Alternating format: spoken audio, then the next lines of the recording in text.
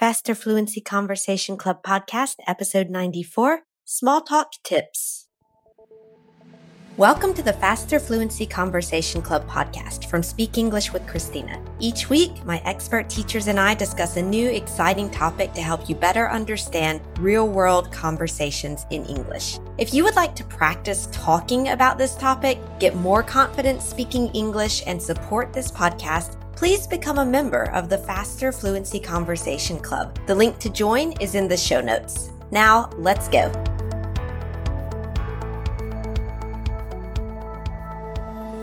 Hi, everyone. This is Christina. I hope you're all doing well and staying safe in this month of August. Today, our topic is small talk tips, just in general. And today I'm here with Karen again. So you heard Karen and other Christina last week, and this week it's Karen and me, Christina. So anyway, Karen, how are you doing?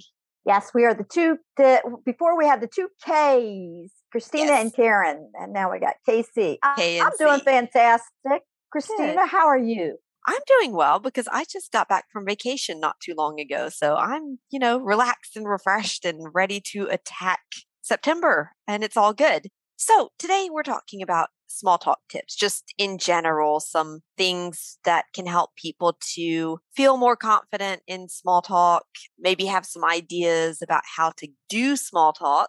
I guess, Karen, what would be one of your, biggest tips for someone just about how to improve their small talk skills? Yeah, there are a couple of things I would probably tell my students. First of all, breathe. A lot of people are anxious when they say, oh my gosh, I have to engage in small talk. Right. But just breathe, kind of think about it like you're talking to a friend, an old friend. You just met an old friend, you haven't seen in a while. Think about it like that. And also, one of the most important things about small talk that I think people forget is listening. We say talk, but also I think listening is just as important as speaking. Right. Yeah, exactly. And maybe, like you said, just relaxing a little bit, not worrying so much about what am I going to say or I want to place my argument in the conversation, but really being, engaged in the conversation, listening to the other person and really trying to connect with the other person. I think because that's what small talk is all about, really. It's trying to find common ground, build connections with the other person. And the actual topic, I think, is not as important.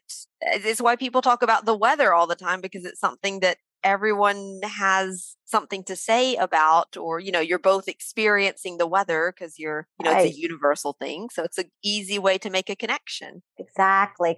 And ask questions. They said one thing to do also is ask kind of like open-ended questions as opposed to closed questions, like yes or no answers. Kind of ask, instead of, if you ask a common question here, how was your weekend? Or, how was your week? Those are kind of some opening questions. Instead of that, you might want to ask something like, what was the highlight of your weekend? Little twist on just normal everyday questions. Oh, that's a really good tip. Yeah. Instead of taking the most basic question, like, did you have a good weekend? Which is like, yeah, great. And then that's maybe the end of the conversation. But like either try an open question, like, how was your weekend? Or I really like that tip of like taking the topic, but doing something a bit more original with it, because that's maybe the other person's going to pay a bit more attention because they weren't expecting what was the highlight of your weekend. They were maybe expecting, did you have a good weekend? Or how was your weekend? And then they have to think. Yeah, exactly. Yeah, think a little bit more about it. And then I think when people engage in small talk, they're always thinking that, there can't be like this silence. Silence is okay too.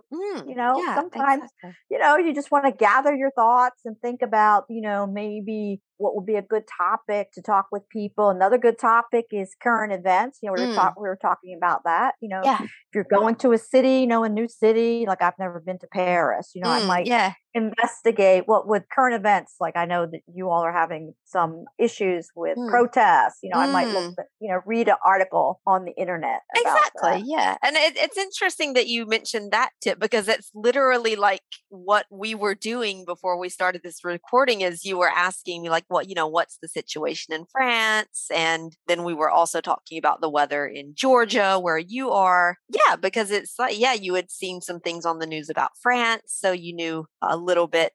And then, and we were basically applying the tips that we just gave people. We're practicing what we preach, as we say in English. So, yeah. Exactly. So have you ever talked to somebody, ever engaged in small talk? What would you do in this situation? I've had a lot of students ask me that. Yeah. What if somebody manipulates the conversation? What would you advise somebody if somebody just keeps talking, and you can't get a word in edgewise? What would you do in that case? Yeah, I think in that case that's a difficult situation. I think at some point, like, I would probably, if I realize that just the conversation, it's not interesting and the person is just going on, and I'm like, I don't want to talk to this person anymore, I would probably say something like, hey, yeah, great. Listen, I have to go make a phone call, or I have to get back to work, or I have to go because I have to meet someone. Yeah, basically come up with some kind of excuse about why you have to get out of that conversation. Now, if you're at like a networking event and you're planning on staying at the networking event, but you just want to get away from that